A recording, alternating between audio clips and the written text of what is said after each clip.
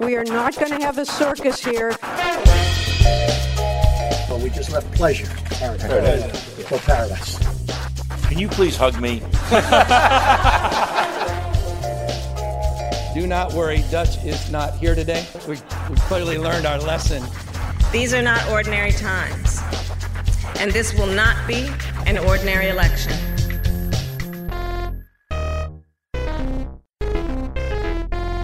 It's been a very active year in the world of California politics. With a new governor, California Democrats have seen an opportunity to pass some of the more liberal laws in the nation. On today's show, we're taking a look back at the bills that have cleared the legislature and a look forward at what's now on Governor Gavin Newsom's desk. Recapping the year with me are my colleagues Hannah Wiley, Andrew Sheeler, and Sophia Bolag. You're listening to California Nation. I'm Brian Anderson. And when you hear about folks talking about the new economy, the gig economy, the innovation economy, it's feudalism all over again. That's all it is. We love the bill. Amendments are worse. California Governor Gavin Newsom signed 2 bills on Monday that would limit vaccine exemptions for school children in the state. Now at 5:30, California students who get in trouble will have to stay in school. The new law that suspends suspensions and keeps students in the classroom. Instead of making paper receipts the default, let's make electronic receipts or email receipts the default, and you can get a paper receipt by request. On the issue of menstrual products, Holly's right. It's not the most comfortable place to be standing talking about these issues. I'm just being honest about that. California's Governor Gavin Newsom today signed a bill that would require the president to release his tax returns. Governor Gavin Newsom signs legislation changing the way the state pays for wildfire damage. Joining me right now here in our studio to talk about the ongoing bills and what has already happened is Sophia Bolag and Hannah Wiley. I have to ask about Assembly Bill 5 first, to start out. This is about gig workers, and this is a larger conversation related to a 2018 Supreme Court ruling called Dynamex. Can you sort of spell out what that decision was and how we're getting to this point right now? AB 5 would essentially codify a 2018 California Supreme Court decision called the Dynamex decision. And essentially that ruling changed the standard for when someone needs to be classified as an employee versus an independent contractor. And effectively, the Dynamex ruling and, by extension, AB 5 would expand who is considered an employee in California. So more people who are currently working as independent contractors would be considered employees under the new standards. So that's essentially what AB 5 does. What's the opposition been like from these ride-sharing companies to this bill? What are they saying they're going to do next? Yeah, and I think it's important to note that this bill doesn't only apply to ride-sharing companies. It also applies to a bunch of other industries in California. But I would say the most vocal opposition, the opposition that's gotten really the most attention, has been from so-called gig economy companies such as Uber and Lyft. And essentially, they really pushed for an exemption to the rules under AB 5. Didn't turn out too well for them. No, they didn't end up getting one. And now there's a $90 million potential ballot initiative fight. What's that about? Yeah, so Uber, Lyft, and another tech company called DoorDash have pledged $90 million combined to basically mount a ballot measure campaign that would basically exempt workers at those companies from some of the new rules and would allow these companies to continue classifying them as independent contractors. Like I said, Uber is arguing that they're planning to do that anyway, but $90 million is a lot of money. That's a lot of money to pour into a ballot measure. So that indicates to me that they're worried that they might not succeed in making that argument in court. And it's worth noting that 2020 Democrats, several of them have actually come out in support of Assembly Bill 5, but I want to transition to rent cap, and that's something that you've been covering, Hannah. And one thing that is really interesting is that We've seen this conversation about affordability in California and really across the country. What's this bill that's being considered going to do to address this housing crisis that California is in right now? Right. Well, you said it. It's a rent cap bill. It's not rent control, which was a ballot measure defeated by California voters last year. So lawmakers came to the table this year and decided to come up with a solution that would impose a 5% rent cap increase plus inflation over certain buildings across California. And the bill just passed the Assembly floor and now heads to the governor also for signing.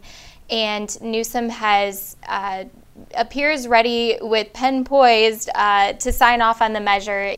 The bill also extends tenant protection like just cause eviction as well. So landlords would not be able to throw out renters unless they violated provisions of the lease and unless they've been in the apartment for less than a year. So it's kind of a 2-for-1 proposal. One thing that the two of you have been working on lately is this issue with vaccines. And as you're going to hear right now, we've got some audio. So here, take a listen first. Amendments are worse. Veto the bill. Amendments are worse. Veto the bill.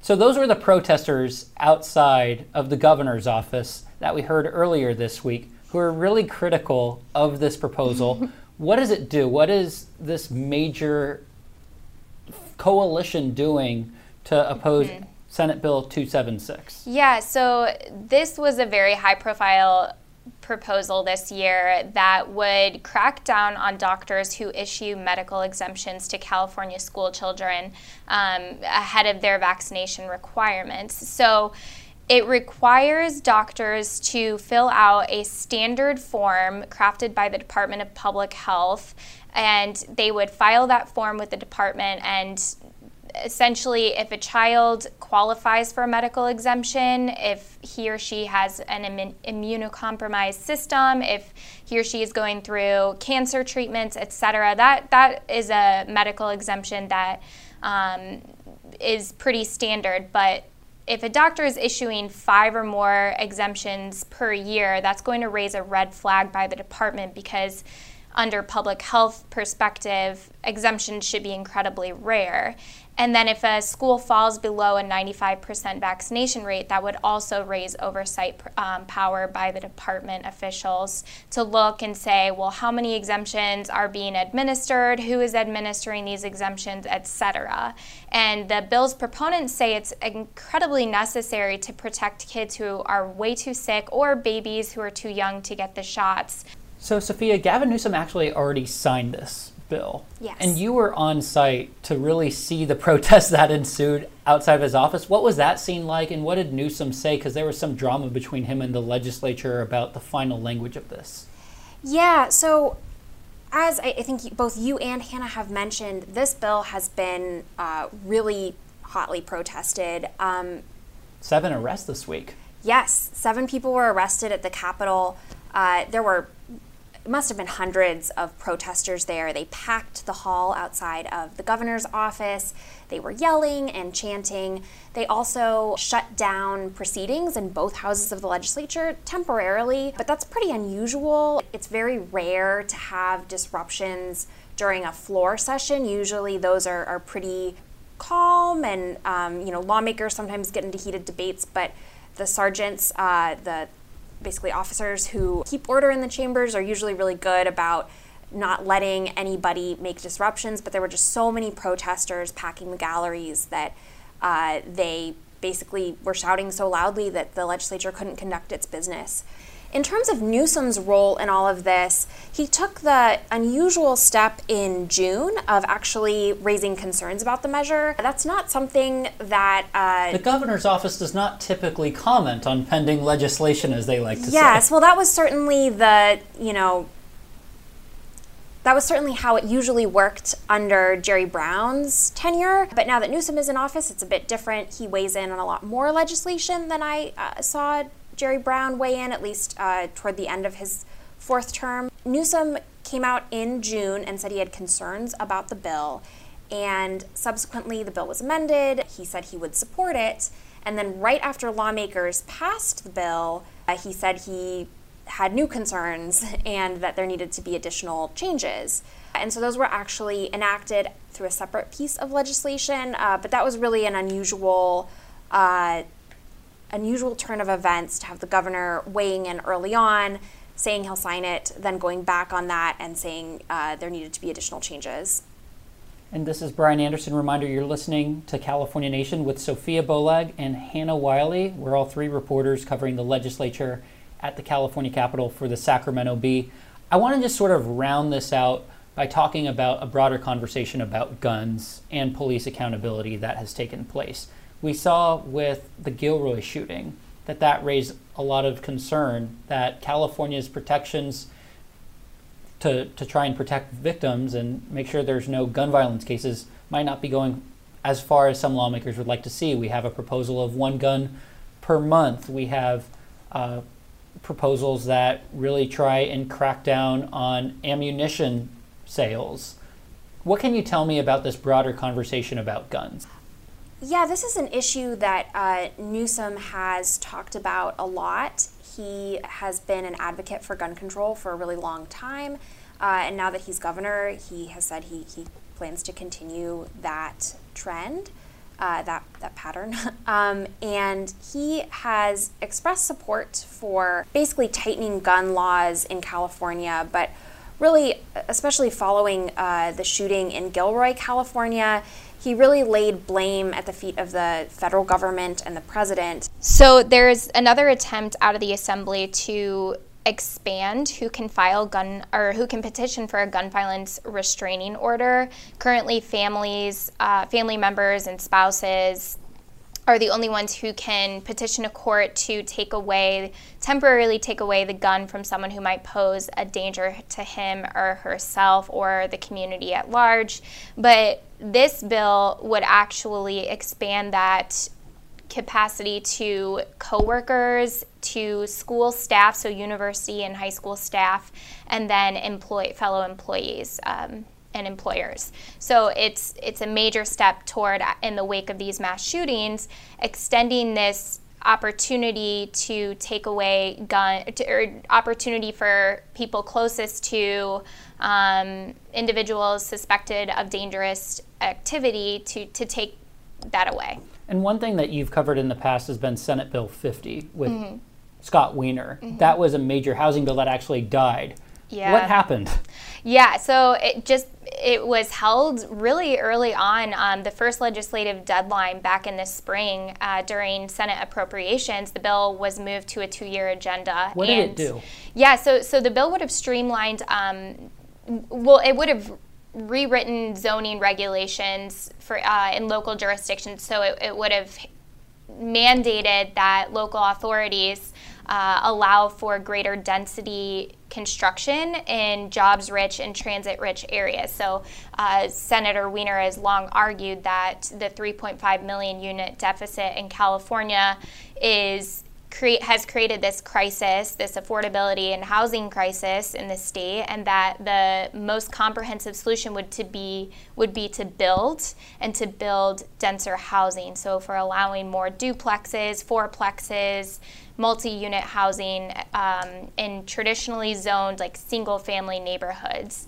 And Senator Portantino decided to hold it in Senate Appropriations with his committee this year. The dreaded suspense file. The suspense file, yes. It was actually kind of a shock. I don't think many were expecting that to happen, but Senator Wiener has vowed to retake the legislation up in January, and we'll see what happens. And that transitions well to another bill that really died at the hands of Senator Portantino in a suspense file process, and that was with Assemblyman Phil Ting's paper receipts proposal.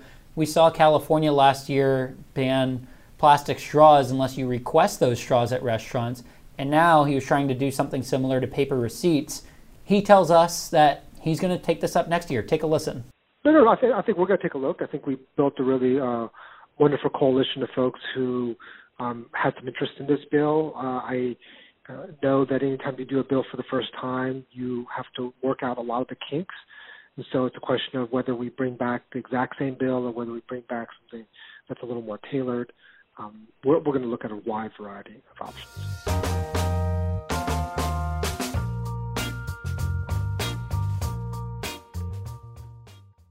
You're listening to California Nation. I'm your host, Brian Anderson. I'm joined now by my colleague, Andrew Schiller, where he's going to explain a new law California passed. Andrew, thanks for coming on the show. It's great to have you. Thank you for having me on. So, Andrew, it's my understanding that California recently passed a law, and Newsom signed this bill banning schools from suspending disruptive kids. Can you tell me more about what this bill does, when it goes into effect, and why it's so important? Absolutely. So the bill that you're talking about goes into effect next year, July 1st of 2020. It specifically applies to grades 4 and 5. Already, the state prohibited suspending students for willful misbehavior for grades kindergarten through 3rd. This bill takes that and extends it to 4 or 5 permanently. It also applies to grades 6 through 8 until July 1st, 2025. So essentially a 5-year window where this bill can be observed, the prohibition can be observed for students grades 6 through 8. And what's the point of this? I know there's some talk in the education community that if you suspend kids, maybe that leads to some sort of prison pipeline. But what is the purpose of keeping unruly kids in a classroom?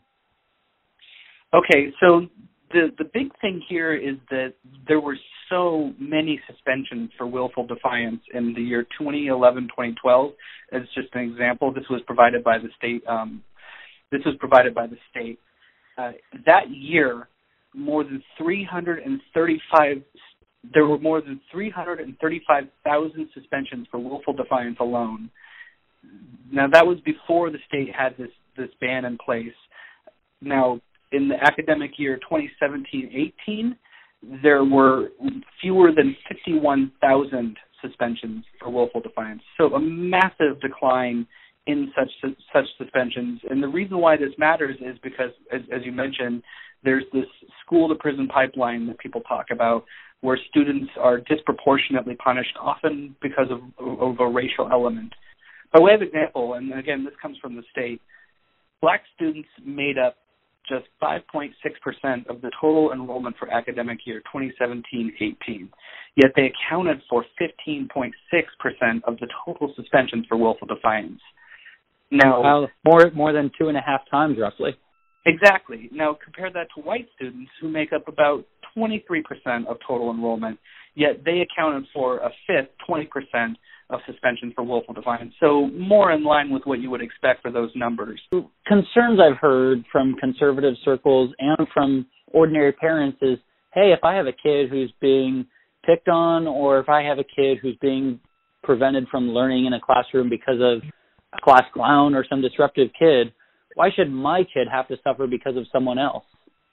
You know, that's a really good question, and one that I've heard as well. Interestingly, the bill was only opposed by one group, the Charter School Development Center. The executive director for that center, I spoke to the executive director for that center in an interview, and he called this a one-size-fits-all approach that runs contrary to the spirit of charter schools.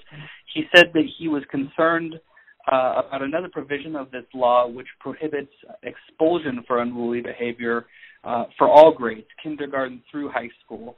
He called this, quote, a fix in search of a problem. What's this mean for teachers and educators? So this will likely continue the trend of seeing fewer suspensions for willful defiance and misbehavior. However, there's a pretty glaring omission that this bill does not cover, and that's high school, which is arguably the grades where you're most likely going to see those suspensions. I spoke with the bill's sponsor, Senator Nancy Skinner, about this, and she said that if she had her way, this bill would have also covered high school, but essentially political pragmatism took over, and in order to get it through, the bill had to cover the grades that it did. It wouldn't surprise me if down the road, just as we've seen kind of this incremental approach toward adding grades, it would not surprise me if we saw high school, perhaps down the road, the high school grades get added. Well, Andrew, this is an important bill. People can follow it at sacb.com, and I thank you so much for taking the time and coming on our show. It was great having you. Thank you for having me.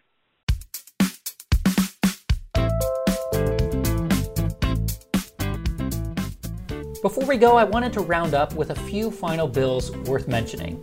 At Gavin Newsom's desk are two bills that could carry a lot of consequence for you.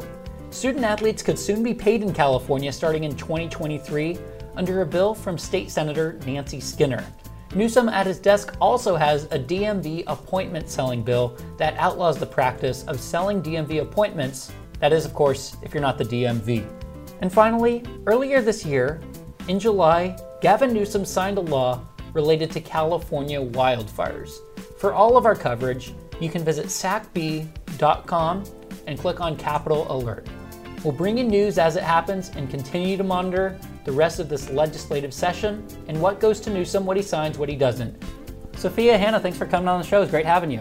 Thanks for having us. Yeah, thanks. You can follow me on Twitter. I'm at Brian R. Anderson. That's BryanRanderson. Until next time, I'm Brian Anderson.